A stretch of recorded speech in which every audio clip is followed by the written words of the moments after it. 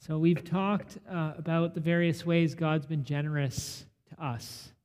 So we've talked about how God's been generous to us with our time and how God's been generous to us with our possessions. Terrence talked about it last week. God is so generous. He's so generous. And this week we're going to talk about how we can be generous with our money that He's given to us. And then next week, Jeff actually, right here, he'll be talking about how God has been generous to us with our talents. Jeff has a talent for teaching, and I've experienced that in our missional family. And I'm kind of excited for you to experience his talent for teaching. So stay tuned for next week. No pressure, Jeff, at all. No pressure. So this week we get to talk about money. Some might be wondering, why are we talking about money in church? Well, we need to talk about money in church. We need to. If you don't talk about money in church, you pretty much have to ignore entire books of the Bible. So you have to ignore the book of Luke, which Luke talks about money all the time. Actually, you pretty much have to ignore Jesus, because Jesus talks a lot about money. He talks more about money than he talks about heaven and hell combined. Talks about money a lot. Jesus says how you position money in your life and what you do with your money, it shows the true love of your heart. And so as your pastor, I need to be talking about money if I care about your heart. And I do. So we're talking about money. And one of the things I love about Jesus is he's so blunt. He just says it like it is. So in this passage he says, you cannot serve God and money. Let's read this text and pray and get started. Do not store up for yourselves treasure on earth, where moths and vermin destroy, where thieves break in and steal. But store up for yourselves treasure in heaven, where moths and vermin do not destroy, and where thieves do not break in and steal. For where your treasure is, there your heart will be also. No one can serve two masters. Either you will hate the one and love the other, or you'll be devoted to the one and despise the other. You cannot serve both God and money. This is God's word. Let's pray. Jesus, you say that we cannot serve you and serve money at the same time. You say that the nature of money's hold on our hearts can make us blind to its hold. I don't want anyone in this church to be spiritually blind. I don't think any of us want that. Jesus, how do you want to speak to each one of us today about money? What do you want us to see? Speak to each one of us. Encourage us, rebuke us, set us free. Wherever we are at, I pray that each person here would hear a bold and clear word from you. Whether that's to encourage, rebuke, inspire, invite, may your Spirit speak to each one of us. Your servants are listening. Amen. This morning, we're going to look at the good life and how to get it. The big house, the nice vacations, the fancy cars. That's Jay Leno's garage. So when I was a kid, that's what I was taught. I remember my dad would talk to me about Jay Leno's garage. He had these car magazines, and he'd talk about this. And wouldn't you believe, he has a 55 Mercedes 300 XL, ZL, TL, I don't know. Like, he's got that. Jay Leno's got that. And it was settled in my mind as a kid, I don't need 50. Actually, I think he has 300 sports cars. Anyways, I don't need that many. I will settle for 2 or 3. I remember thinking that. And And it was settled in my mind. And I remember when I grow up, I actually want to give my dad a brand new Corvette because that's always been on his heart. And I was just a kid. And the funny thing is, I don't care about cars. Like, I still don't care. Like, many of you have seen my car. Like, it's a 98 Camry. I don't care. But I thought, I should have 2 or 3 really nice ones, and I should be able to give my dad a really nice one. And because I knew that was very important. I caught his vision of the good life, and I was ready to invest in it. So I'm going to invite you to turn to your neighbor and share your earliest memories of what you had in mind of the good life. And maybe who or where you learned that from. So in other words, who defined success for you as a kid? Who defined the good life for you? And how did they define it? This is important for us to look at. So I'd like you to share for 30 seconds with your neighbor. Okay? 30 seconds.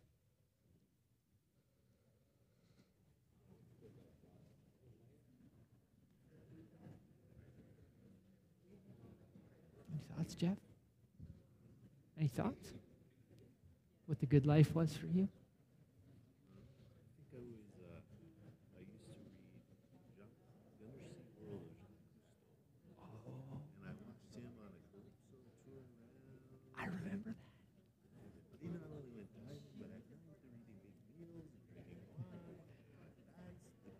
Wine, yeah.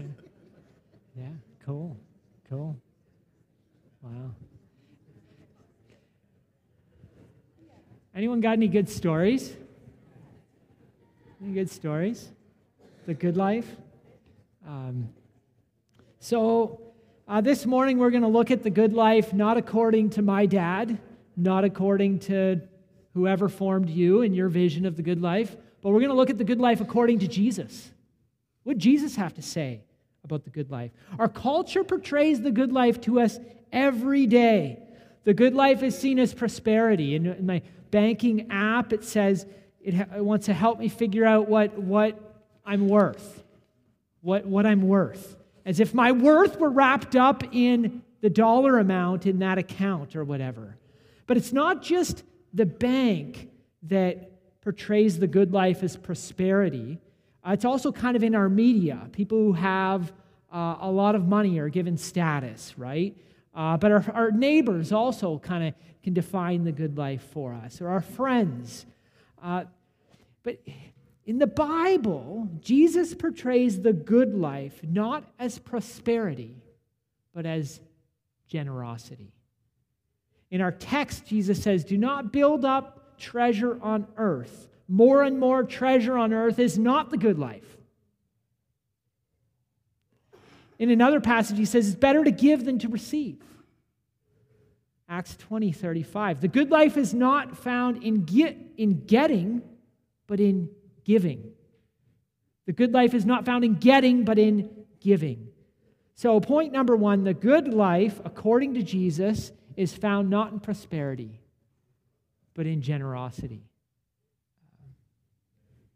And many of you know this. I know this. It's nothing new. But it's easier said than done. Better to give than to receive. So let's look at kind of the logic of the good life according to Jesus, or how to get the good life according to Jesus. Jesus knew and knows about the power of money. There's something about it. There's just something about it. And Jesus knows that. He knows what the love of money can do.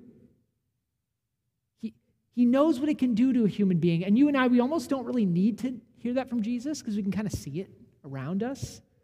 But in this passage, Jesus says there's something particularly alluring. There's something particularly attractive about money that can make us almost blind to its force.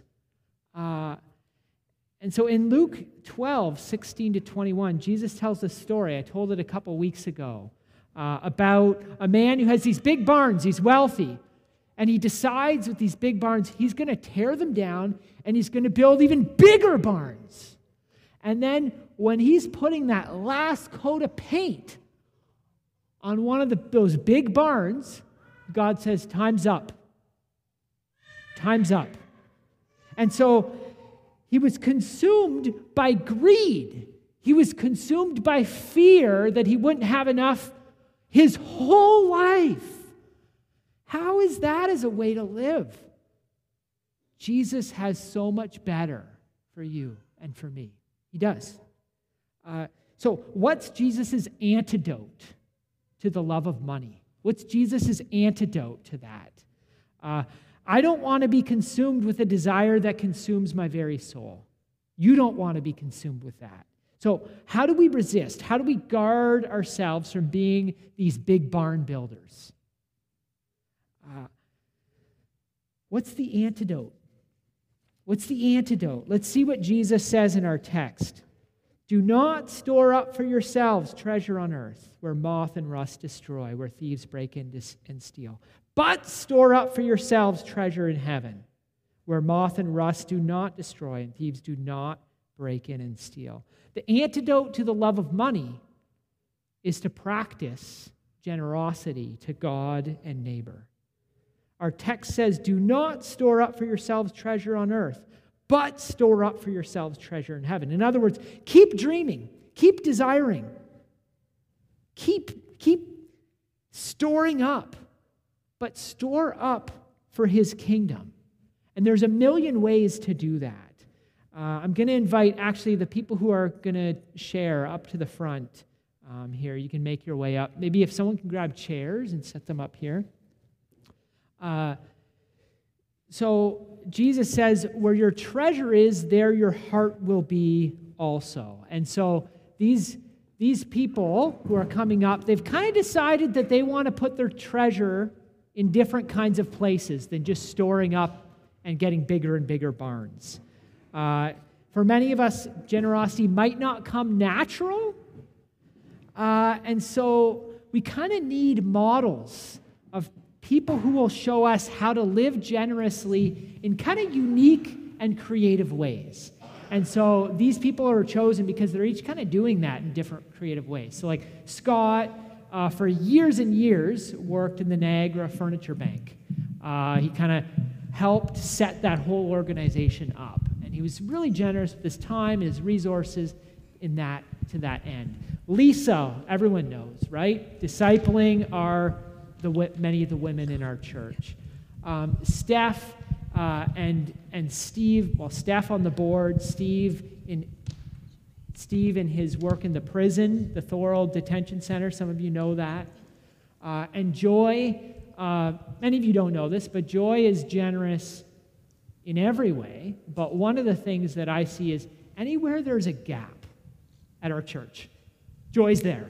Whether it's humanly possible to fill that gap or not, Joy's there. But she's always giving. And so these are people who I look up to for how they store up treasure in heaven.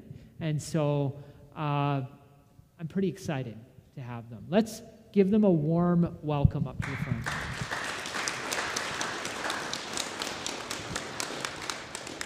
So I've prepared 3 questions. And so we're going to look at these 3 questions. The first one is just, how do you decide what to give and where to give? So anyone can just chase after this question. How do you decide what to give and where to give your money? I guess I'm up first. Yeah. For us, this started very early in our marriage, and in fact, for me, it started as a teenager. I started making money as a kid, pumping gas at a gas station, and my parents kind of taught me, listen, this is what you do. You got to give some of your money to God. And so I kind of started out of a discipline of doing it, knowing it was the right thing to do, but my heart wasn't completely in it at the time. And as Lisa and I got married and came together with our finances, we carried on. We both believed in that, so we did it. But for us, it wasn't really until we went through a lot of personal financial struggles. I had my own business. Lisa had decided to stay at home with the kids, and so money was very, very tight for us. And we had people who were very generous with us. And so as we continued to give out of our shortness of wealth, we were also the recipients of people who were very generous to us.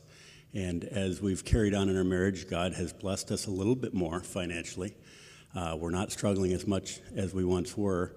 And now we're able to sort of pass that forward a little bit. And it's because God has been a blessing to us in any way. Even when we didn't have much, he was a blessing to us. And now we have a little bit more, he's a blessing to us. And when we receive blessing, we can also bless others with that. So our generosity now fuels it. Started sort of out of a discipline, but now we try and give a little bit more out of generosity and what God puts in front of us. And that could be various things. You know, obviously the ministries here at the church are really, really, really important. We receive them, and we know that they bless the city of Thorold and beyond, so that's really important to us. And then God puts other things in front of us as well, in terms of, well, we can talk about the McMaster thing, and we have friends who do ministry at McMaster. We try and help them out. We have some other things, the furniture bank that you mentioned. Whatever God sort of puts in front of us, that's sort of what we decide. We pray through that and try and sort of decide to go from there. So. Cool. So, yeah, thank you, Scott. This question, how do you decide what to give? Anyone else want to touch on that? Yeah, I think for us it was also like with Scott, a model from our parents, both Steve's folks and my folks. And it was that you give a percentage of your income back to God. But also it was, the message was about how you use the rest of your money too, not just what you give away, but being stewardly and careful, caring for creation, and sort of a stewardship of everything, I think. And so we both were blessed by parents who modeled that, I think. Steve? Yeah, I think somewhere along the way it just became apparent to me that everything belongs to God. It's all God's anyway. And then on the flip side was a challenge that someone gave Steph and I. We were young, we were having our first child. You better have a will then, you know, because you got to provide. And we invited a Christian in to talk with us about it. And then at a certain point, he touched on, well, what do you give? And I said, well, we give 10%, you know. And he says, oh, you should give 14. And I was trying to think, well, wait a minute, I just told you I gave 10. Why are you saying 14? Well, the government's going to give you get an income tax return, don't you? And then I said, yeah. And then he said, you know, and if you have the right heart, and if you give the 14, you'll soon be giving 15 and 16 and 20%. It's all God's anyway. Wow. So how did you learn to give? You had these models. That's powerful. Yeah. So they modeled for you a different vision of the good life, in a sense. Yeah. I want to move to the next question. And this question is kind of a heart thing. You know, I know why I should save. I mean, you see that all over advertisements for investment companies.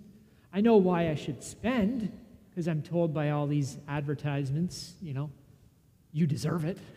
So I know why I should spend. But why do you give? Why? Joy, yeah.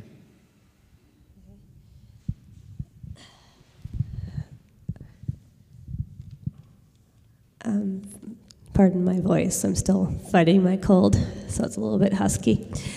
For me, he has blessed me so much, and he continues to bless me, and so part of it is obedience, part of it is just thanksgiving, and just being so grateful that he shares so much with me. it's a small thing that I can give back, monetary wise. Do I do the apartment thing? Yeah. So, and I've also found it's been a huge faith builder for me. Recently, as probably a bunch of you by now are aware, I've had some apartment issues. I moved to a great new apartment, but my old place was giving me a huge hassle with the lease and all that. So I ended up paying double rent, which in normal circumstances, single rent is a tough thing for me. Double rent was basically impossible. But I trusted. I was angry. I was confused why he had me doing this when he knew I didn't have any money. But I trusted that he would get me through it, and he blessed me continually with generous friends and with amazing things that I couldn't have dreamed of, that he helped me through it. And throughout this, I was continuing to give because I'm on an automatic tithing system for this church. And so throughout this, it was interesting because I trusted him and my faith was growing. I never even thought, well, how would I ever be able to keep paying, my monthly tithe? It didn't even cross my mind because he was taking care of me. And as of this month, he's actually, some of the stuff has actually been refunded to me and stuff, so he's brought me through it, and also some of the payments have been repaid, so that's absolutely amazing. And so I know he continues to, be there for me, so it's the least I can do to repay him back. Thank you, Joy. Thank you. Anyone else? We know why to spend, why to save, why give. Why do you give? I guess for me, maybe for us, it's about the closer we get to God, the more of ourselves we want to give over to God. So whether that's our kids and their future or our time or our money, it's hard to give all those things to God. So when it comes to financial resources, it is, like Joy said, it's a faith builder. It's about saying, okay, if you look at the numbers in front of you, it doesn't make sense. But I guess we found that if you kind of go only on the common sense model, you will never give of your time or your money or anything. But when you say to God, okay, we don't really have this to spare, but we're going to trust if you're leading us to give this amount to this circumstance or whatever, that you're going to multiply what's left. And I find that's true with time. I find that's true with our energy. God is a multiplying God, right? He makes something out of nothing. So it's about learning to trust that when it doesn't make sense, it doesn't matter because God makes something out of nothing. And there's always more, and there's always stuff that you didn't expect. And the more you trust God with that, the more he does that. So it's kind of cool. And just to add to that, we didn't actually talk about this before, but I've been thinking through, Mark had sent these questions out a while ago, and one of the things that I struggle with the most about giving is, this whole idea of giving, it started, basically with the creation of human beings, and God asks you to sacrifice throughout your life. And it just seems that we human beings, we grow best when we sacrifice. We offer our time, not just the extra, but where it costs. And sometimes, am I going to give this up in order to give this money to this person, rather than just take a little extra credit and give $50 to someone who needs it? Maybe I'll give up going to that hockey game, or maybe I'll give up doing this, going for dinner. And sometimes when we sacrifice, that's how we grow. So a big part of giving, at least in my journey, I'm being pushed to try and give something up. I mean, that's a struggle for me. I'll be honest with you, it's not always easy, but I think that's sometimes, like Lisa said, that's how we grow often, is through sacrifice, when we give something up in order to help someone else, in order to be generous. And it's a lot harder, but sometimes that's where God wants us. So. And it's on the why give. Is there anything further on that? Thank you. This has been really good. Last question. What advice would you have for people who are maybe newer to this whole thing? Like it makes sense, you know, you're heading out of the grocery store, there's a Salvation Army box, you know, you can, someone with a bell, makes sense to throw in a little bit.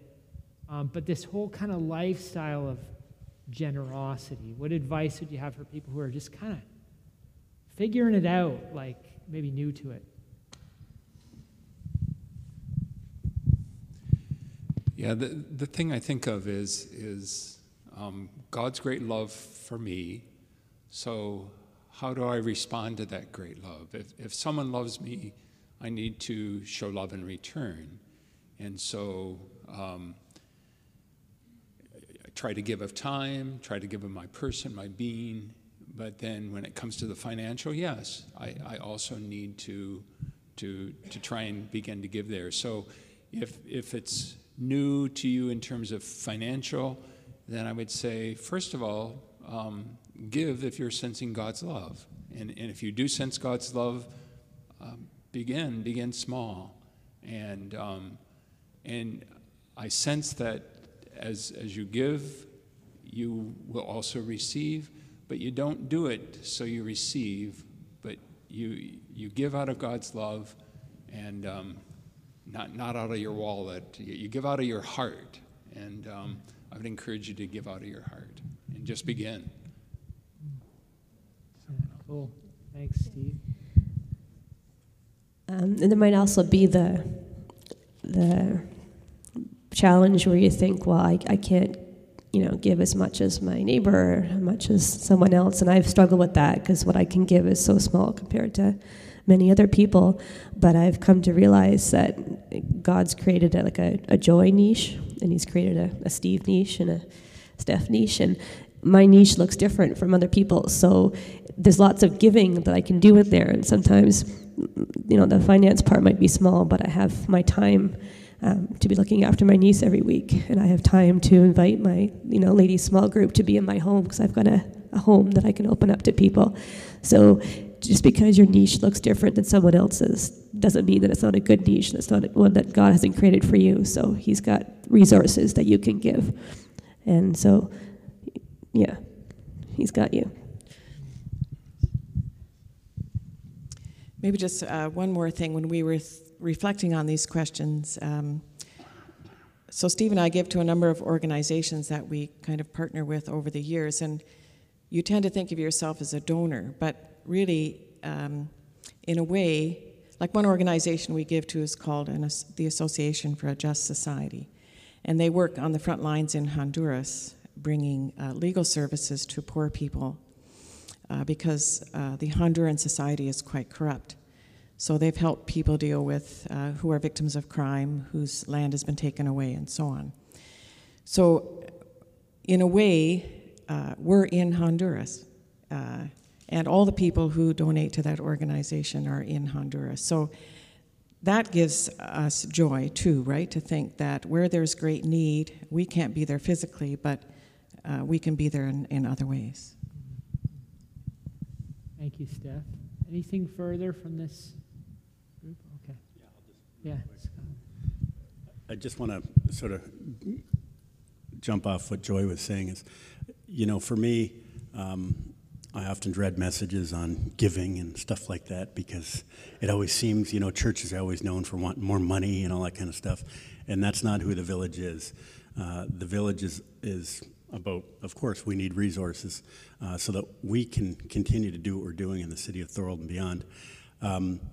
But for me, again, gets back to what Joy was saying. This whole idea, and your sermon really hit it today, it's about a heart, and it's about having hearts of thanksgiving. this is not a legalistic thing. You need to give this set amount to the church every Sunday. It's about having a heart and spiritual eyes to see what God is putting in front of you. A lot of what God puts in front of us is right here through the village, so we want to give resources there. Our hearts just want to respond to what God has in front of us. And that's why, again, it gets back to what Joy says. We all have our niche. We all have whatever God's putting in front of us. So this message to me is about having a right heart and seeing what God's putting in front of us, and whether that's financially or otherwise, words, time, whatever resource we have. So that's what giving's about to us. So thanks for saying that, Joy. Yeah. Well, this